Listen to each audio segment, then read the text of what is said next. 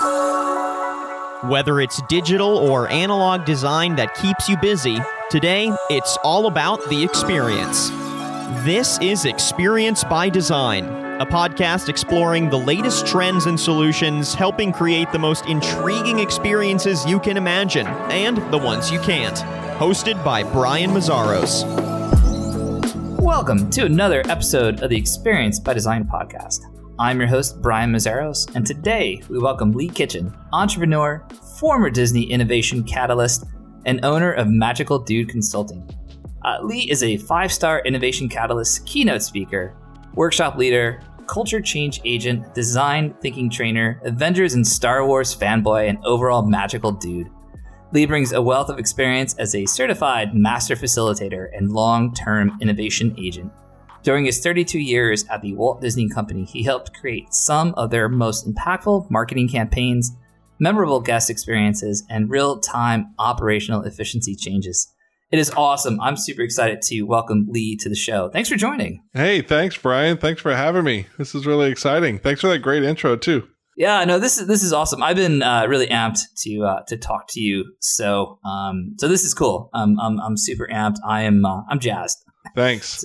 We met at that happy hour, dude, and that was so much fun. I love, I'm one of these people that actually love Zooms, and like the more the merrier. And that was like 300 people on that Zoom, and yeah. I had a blast hosting that thing. So thank you very much. You bought it. I gotta say, you bought it. You bought it. So I mean, I wish. I mean, I'm gonna try my best to sort of paint this visual, but I mean, here's this guy in this room, and it's complete DJ setup. There's lights, there's music, there's personality, there's like energy going, and that was even before I had my first drink. Yeah, and so like this is awesome. I just need to stick around on this. So yeah, and that kind of was like, wow, I gotta talk to this guy. Thanks, man. I take pride in that too, because we're all doing this Zoom thing over and over, and there's so many people that are just doing it, just this basic stuff, and it's so boring, and we're not designed to sit here and watch our screens all the time. So I had to do it differently because it doesn't have to be boring. You know what I'm saying? Oh, it's true. I mean, I guess if you think about it, I mean, it's like we all create experiences.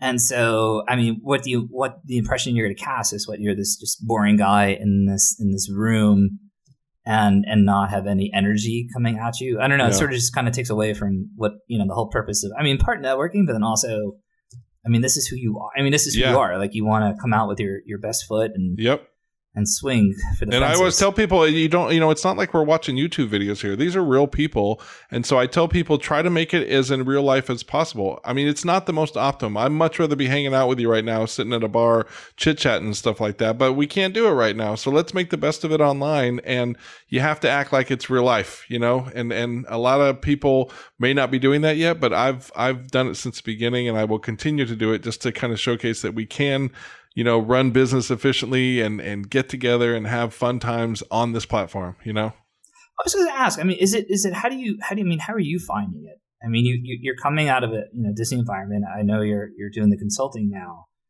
but I mean, how are you finding kind of this change from, having these workshops in a room with people face to face to now, doing this online? And I think to your credit, I mean, you need to bring that energy, but how do you find it working with your clients? It's funny because, back in my Disney days, I remember my boss was like, we can never do video. We always have to get people in person. So if we had Disneyland people, they would have to fly out to Florida, and we had to be in person.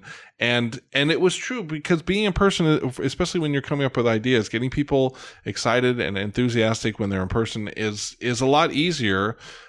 So what I did is I just, like I said, I try to treat it as in real life as possible, as if I was actually in the innovation lab, and welcome people as they come in. I make sure I bring presence to the room, so it's like, let's do a quick exercise to make sure everybody's paying attention. Even simple as just saying hey. I mean, how many times do you walk into a conference room and everybody ignores you?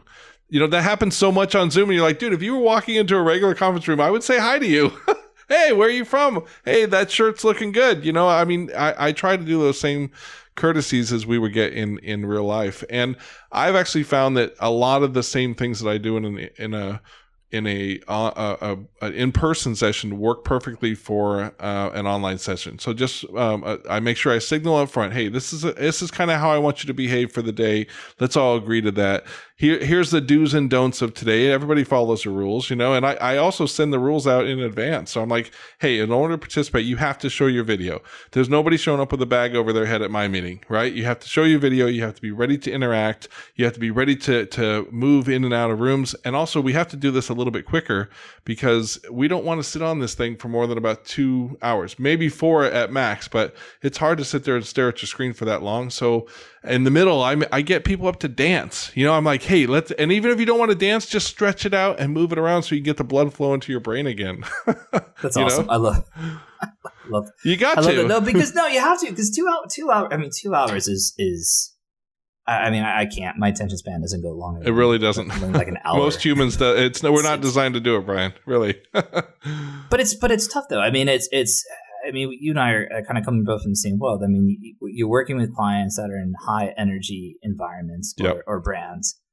And so, you need to get them thinking like that. And you need to have the energy level high. And I think that's what produces the best ideas that come out of it. It's like you have to set that tone. So I appreciate that. It's nice to hear that someone else is thinking like that. Yeah, and I make sure that I do, like, if we're creating ideas, for example, and if I have to break people into breakouts, I'll bring them back, and after we're done with that, we'll do another Energizer, and I'll make sure people get plenty of time to break, to go get something to drink, to stand up, and then we'll do a quick Energizer to get our brain power back, and then go right back into it. And also I do that in person. So if you were coming to one of my sessions in person, I wouldn't have 30 people yelling at me all ideas and me writing on a flip chart. I would break people up into groups of 4 and make it more casual and conversational to make sure that both introverts and extroverts can get ideas out. So the same principles apply. You do have to do a lot more telling in advance and signaling, though, because unfortunately,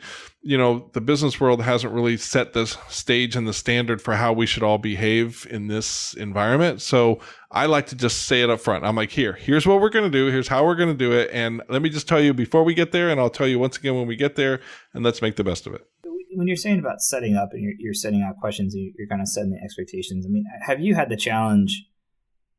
I mean, it's kind of hard for people. I mean, we're so used to being out there in the wild and interacting with one another. And I mean, I think it's fair to say probably you and I do the same thing. It's like you can't help but observe. You go somewhere, you observe, you think about it. I mean, that's the inspiration. Those are I have a slew of pictures that I put in front of clients. I'm like, oh, look at this, look at that. I mean, it's a little bit harder today, I think, for some because they're not out there as much. I mean, how do you find that? I mean, how are you being able to sort of extract ideas when they might not be necessarily out there? Yeah. Well, a couple of ways. Like if I'm asked to do a session for somebody, I always do a lot of different lateral exercises. So lateral exercises, if you think about design thinking and creative problem solving, they date back to the 60s and Alex Osborne and Sid Parnes. It's basically, we're not going to look at our challenge straightforward. We're going to take this little lateral journey to get to where we're going. And one of the things I do is I bring stimulus into the room. So I'll go and collect a lot of different examples of how other businesses are doing things, not necessarily even in the business that I might be working with, but other different kinds of businesses have solved this kind of challenge before. And we're going to extract, the principles behind what's in that, the way that somebody else has solved it to apply to your challenge. Now, a lot of times people don't have time for that. So I'll do it mostly myself. And I'll usually assign homework to the crew that I'm working with, say, hey, go out and look, what else is happening out in the world? And then I tell them, I said, if you struggle with it, I actually host this once a month, usually on the first Friday of every month, thing called the Inspiration in a Box, where me and my good buddy Sean Brown, we collect a lot of new products and marketing tactics and services and new ways of doing old things and old ways of doing new things. And we present about 15 slides once a month. Just come and be inspired. And whatever, it might be the catalyst that you need to think about something a little bit differently. And so far it's been really successful. It's something we used to do at Disney, and it was really popular. I told people, you can't get to your Pinterest feed, and you can't get to your, wherever you go for inspiration, just show up once a month and we will inspire you and send you back out into the world. I love that.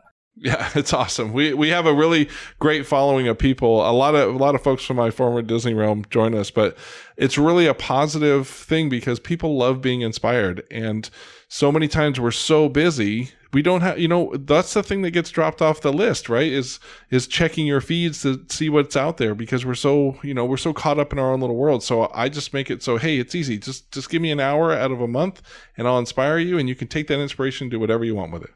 Yeah, it's interesting you kind of say that. I mean, it's I think sometimes it's maybe the part that I kind of forget. I mean, I think for us, like, you're so in tune of where to look or how to look, even if you're stuck inside, you're still kind of aware of where to find inspiration or how to view things.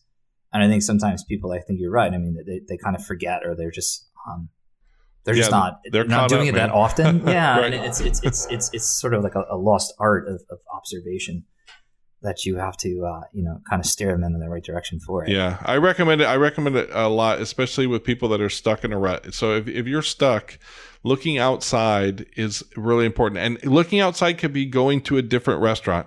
It can be listening to a different kind of music. It can be talking to somebody with a different viewpoint than your own. I also tell people, if you have kids, ask your kid how to solve this business challenge. Simplify that challenge and ask your son or your daughter how would they do it. And you get such really great, interesting, unbiased feedback. It's a wonderful thing. Just going to different places is a great way to make sure that you're going to think differently about it, right?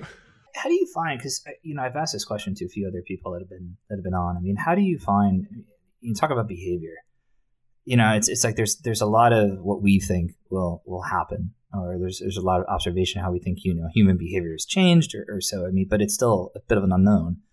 Part of it is I love the fact that it sets up a lot of brands and environments to experiment and try different things and see. But I mean, how do you bring that level of experimentation into the strategy session to where you say, there is no right or wrong answer? Absolutely. Right now. Yeah. And I make sure that I signal that up front, because what a lot of times what happens is, people look for solutions that fit what they're doing. So they're programmed to just see what they can extract from it. So I tell them, stop looking for a solution and just start looking. So when I do an empathy session, I make sure that the people that are trying to solve the challenge get a chance to walk among their consumers. And one of the things that I tell them up front is, don't just look for clues that lead back to your challenge. Write everything down, because you never know, the observation that you make might connect with another observation that somebody else make, and it will lead to a good hypothesis, and then a good what I call a springboard to solve that challenge. And we're so geared to only hear what we want to hear. And so I have to tell them out front, don't just listen for what you want to hear. Mm-hmm. Listen for everything. Yeah. Do you think there's enough listening going on during this period, though? Absolutely not. No, definitely not. Yeah. I actually teach I teach a workshop on I call it Listening for the Future, and I was really inspired by an author, and I'm sorry, I'm forgetting the author, but it was like late 90s, early 2000s, that talked about active, empathetic, and generative listening. And basically, active listening is listening truly and not listening to respond. And so many times, especially in corporate culture, when we listen to another person talk, we're just waiting to say our thing, right? We're not really hearing the words that they're saying. We're just waiting to say what we need to say. And sometimes we just have to stop and listen, right? And actually take it in and mirror and validate back what they told us. And then instead of trying to come up with solutions, let's ask that person questions and see if we can help them generate their own solutions, right? And it's really similar to, if you're in the coaching realm, I'm sure a lot of coaches do that. They keep asking questions of their clients, so the clients can kind of figure it out for themselves. And it's a really great thing when it works like that. But yeah, in my opinion, we need to listen to each other much more. Trust me. Yeah, I agree. That's why I had to ask the question. Yeah. So I appreciate the. I try. It's really difficult for me to do because I'm an extrovert. So and also I'm slightly ADD and I'm untreated. So I have to get it out before I forget it. And actually, it drives my fiance crazy because I will ask her a question and she's giving me a thought out answer, and I will interrupt her to ask the next question. And she's like, "Dude, you haven't even let me answer the first question." I'm like, "Sorry, I'm going to forget the next question." Yep. So it's a hard thing to do, bro. Yeah. I can attest. part of the club. Good. Which is why I can help. I mean, I told you we were talking earlier before we started recording, but I would love to help people with relationships, because in relationships, usually listening is a key thing that a lot of us don't learn until, about 10 or 15 years down the relationship. And man, if I had known that at the beginning, I would have listened so much better. It's like if the older self can go back and talk to the younger exactly. What is it? What is it? Youth is wasted on the young. Yep. I love that. I love that phrase. It's a great phrase. It's a great phrase. So how do you, the other added to that too is that how much do you think as far as social influence goes is back onto, experiences and the way that brands communicate? Social influence in a sense of, there's the message of what the brand puts out there, but then there's the other control, which is how people react to it and posting their comments to it. Yeah. I'm a big believer in authenticity rules. I think that especially in today's day and age, you have to walk the talk, and people can see through that stuff so quickly. I mean, just thank goodness for the internet, because we can see through it if you're not being authentic. Yeah. And coming from a place like Disney, one of the things that Disney really does well is that attention to detail. And so you can tell that they don't, and I'm the biggest Disney critic ever. I remember when I went to, I was lucky enough to go to Shanghai Disneyland for the grand opening, and everybody was talking how great the Pirates ride was, and I was so skeptical because I know when we cut corners, I know if there's a black light or some kind of projection, I'm like, oh, we couldn't afford the audio animatronic, right? And man, when I rode Pirates, I was just blown away because we did not cut any corners on that ride and that experience, and it was just so authentically Disney. And it was just like everything that I had heard and read about what the Imagineers put into that ride was just so incredible. And I hear the same thing about Rise of the Resistance. I haven't actually been on it yet. I can't wait to go on it. But I think just being genuine and authentic is a big deal these days. And it's hard for people to be convinced unless you're really walking that walk and talking that talk. Does that make sense? It does. I'll geek out for a second. So I went on that ride. So I went there. You went on Rise? I went on. Oh, dude, I'm so jealous. No, not that. I'm sorry, not that one. But Pirates. I went on Pirates in Shanghai.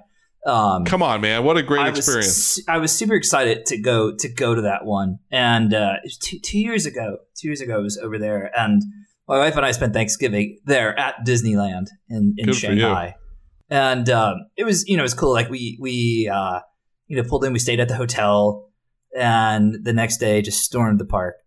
And even got the turkey leg, which is such a hard find in China.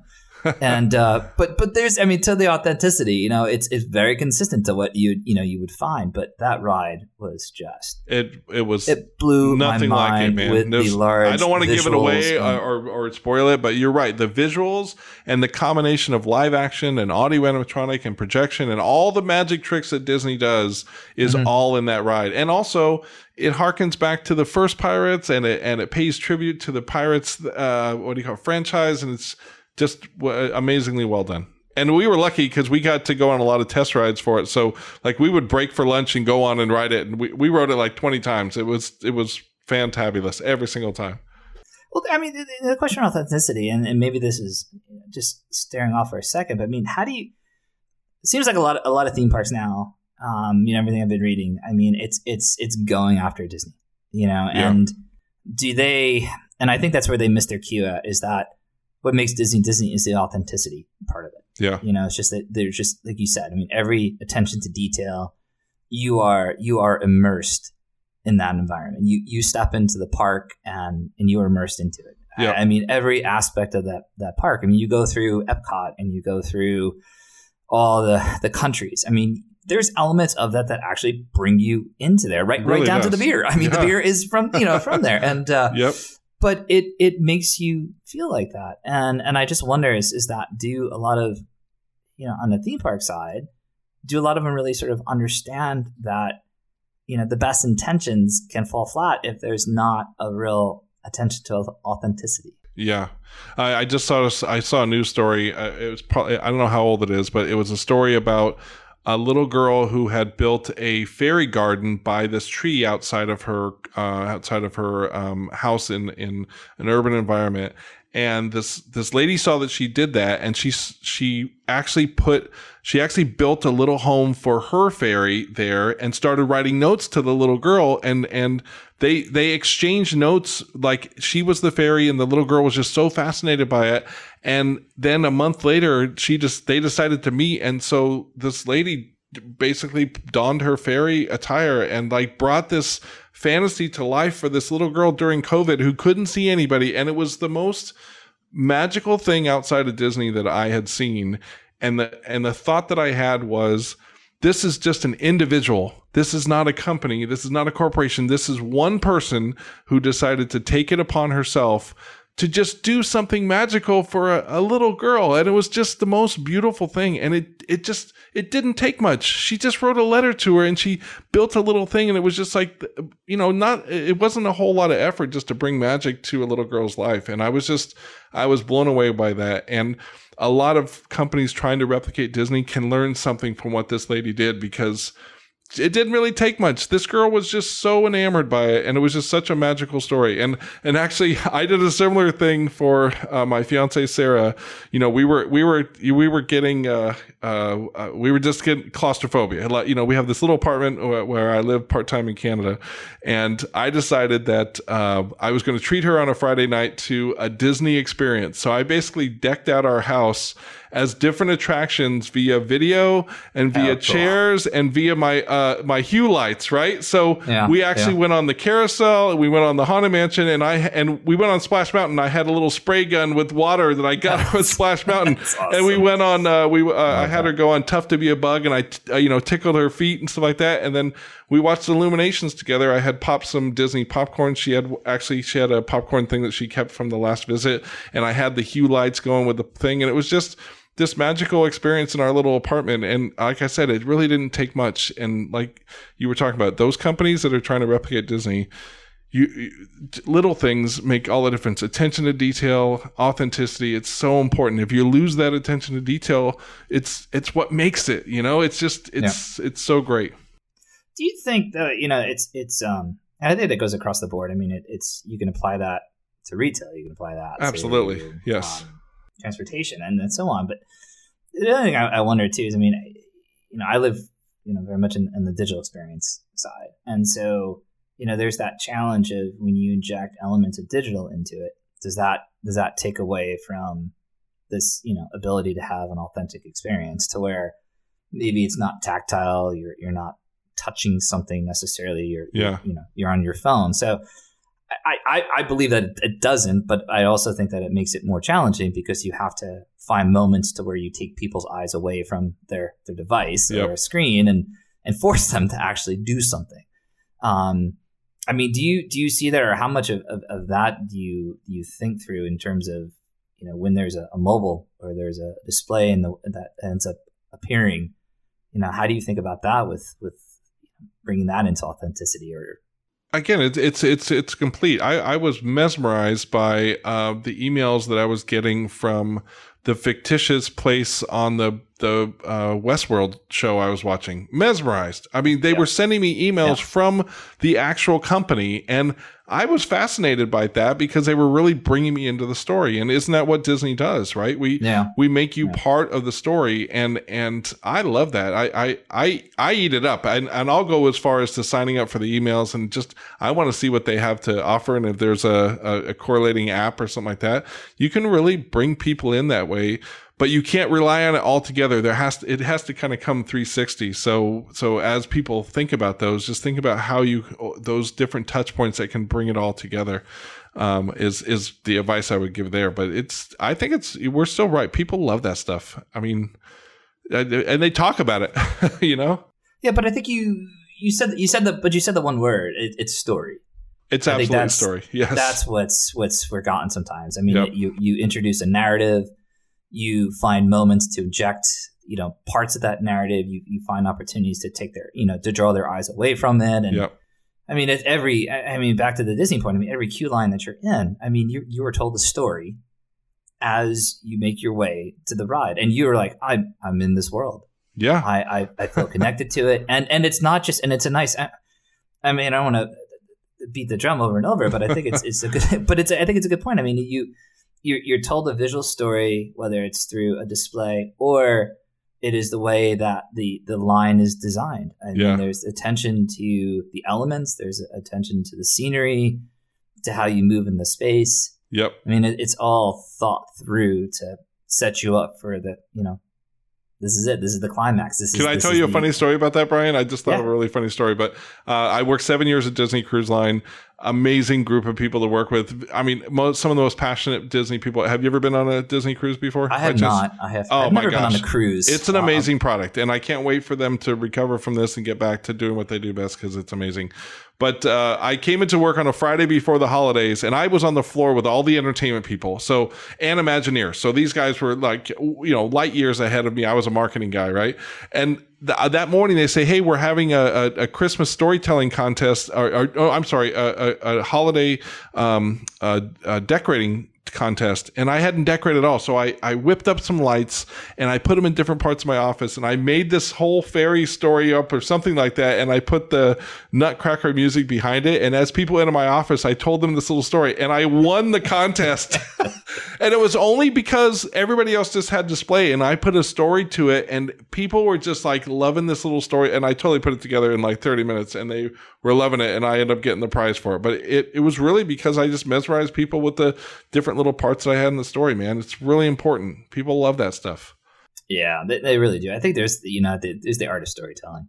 Yeah, exactly. I don't want to say it's a lost. I don't want to say it's a lost art. I just think it's an art that sometimes isn't connected or bought into that. Yeah, that strategy process. I think everyone is so fixated on an end solution to the problem that I think sometimes when you say the word story, it's like but I'm not really trying to tell a story here. I'm just trying to sell something, or I'm just trying to hook you in, and like, well, but it's all connected back. I mean, it's a journey that has you. This is how you got here. It's a story as to why you even want to be here or why you want that. And yep. I do it in business too, Brian. I actually, when I do an innovation project, I encourage my clients to, let's not just gather the leaders around at the end of the project and show them what we've created. I actually encourage them to walk the walls with their leaders and tell them the journey of how we got to where we were, like how we decided on what we were solving for, how we explored and really dug deep with our consumers, how we generated ideas and what platforms we jumped off from, and then the ideas that we generated. And what I find is the leaders are bought in. By the time they get to the empathy, they're like, wow, they see it themselves. So when you go to sell ideas, it's so much easier to sell ideas because they saw how you got there. That so many times leaders will turn down ideas because they don't understand why you are pitching them this idea, because they don't understand the work that went into it. So I strongly suggest people tell of the journey of how they got to that innovation before they even release that, No, that's a really good point. That's a really good point, because that's overlooked as well. And how did you get there? What was the process that got us there? Exactly. Yeah. I like that. A lot of things you're saying right now just completely crystallized. Sorry, man. I can go on forever about this stuff. I'm very passionate about this.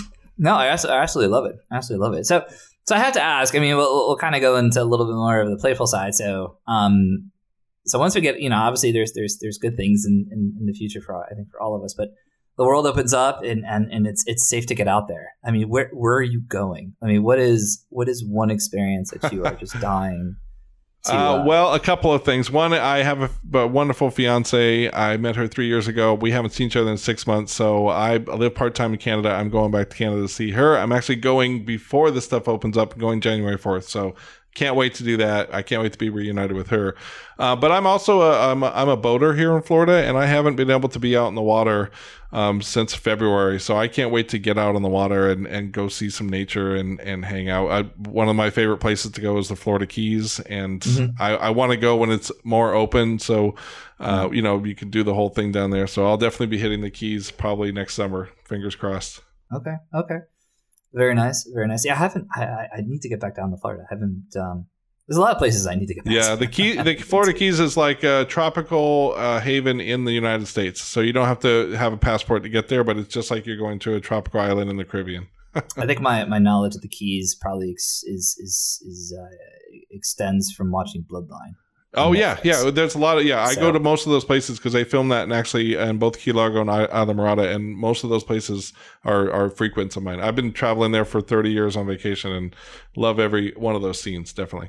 All right, I'm gonna have to meet you down there. I'm not blowing up any boats anytime soon, though. So that's the opposite of what you want to do when you're on a boat. Right. Yeah, I don't want to do that path of Bloodline, but some of the scenes from there, I'm like, it'd be kind of pretty cool to see that. So yeah, awesome. So I have to. The last thing I feel like on the show I have to put out rumors, or I have to ask. So there's a rumor. I think you mentioned it before, so it's probably true.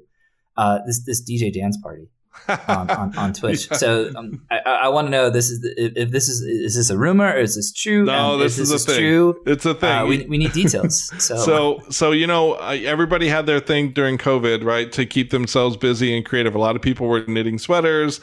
I had some people that they built this elaborate stuff in their backyard. Some people retiled their house. I have been DJing since roughly 1986. I used to do a lot of parties and a lot of weddings for all my Disney friends. I stopped about 2007, frankly, because I was tired of lugging equipment everywhere. It was really kind of a drag. So as soon as the digital age comes up, I still have my collection of, I have tons of music. I own tons of music, and I decided to buy a DJ controller just to have fun.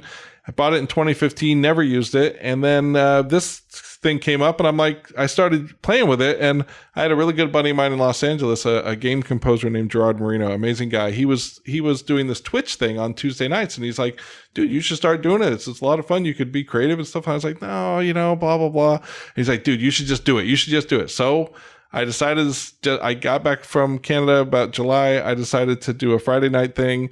And I started with, 3 people watching me. Actually, if you watch my first show, it's nobody's watching me. I'm just DJing for myself, basically. But, I rekindled my love for it because I love music and I miss the nightclub scene, man. I love going dancing. I love going out. And I feel like nobody could go out. So I wanted to kind of help people create their own nightclub in their house. And so I just started mixing some upbeat dance music. And one of the things that I like is I'll totally mix genres. So any given night on my feed, you'll hear me play some French EDM into some 70s rock and roll, into some dubstep, into some 60s. I mean, I go the gamut on it, and I love it. And it's an hour and a half every Friday night, 9 to 10:30. It's on twitch.tv/LeebyXLT.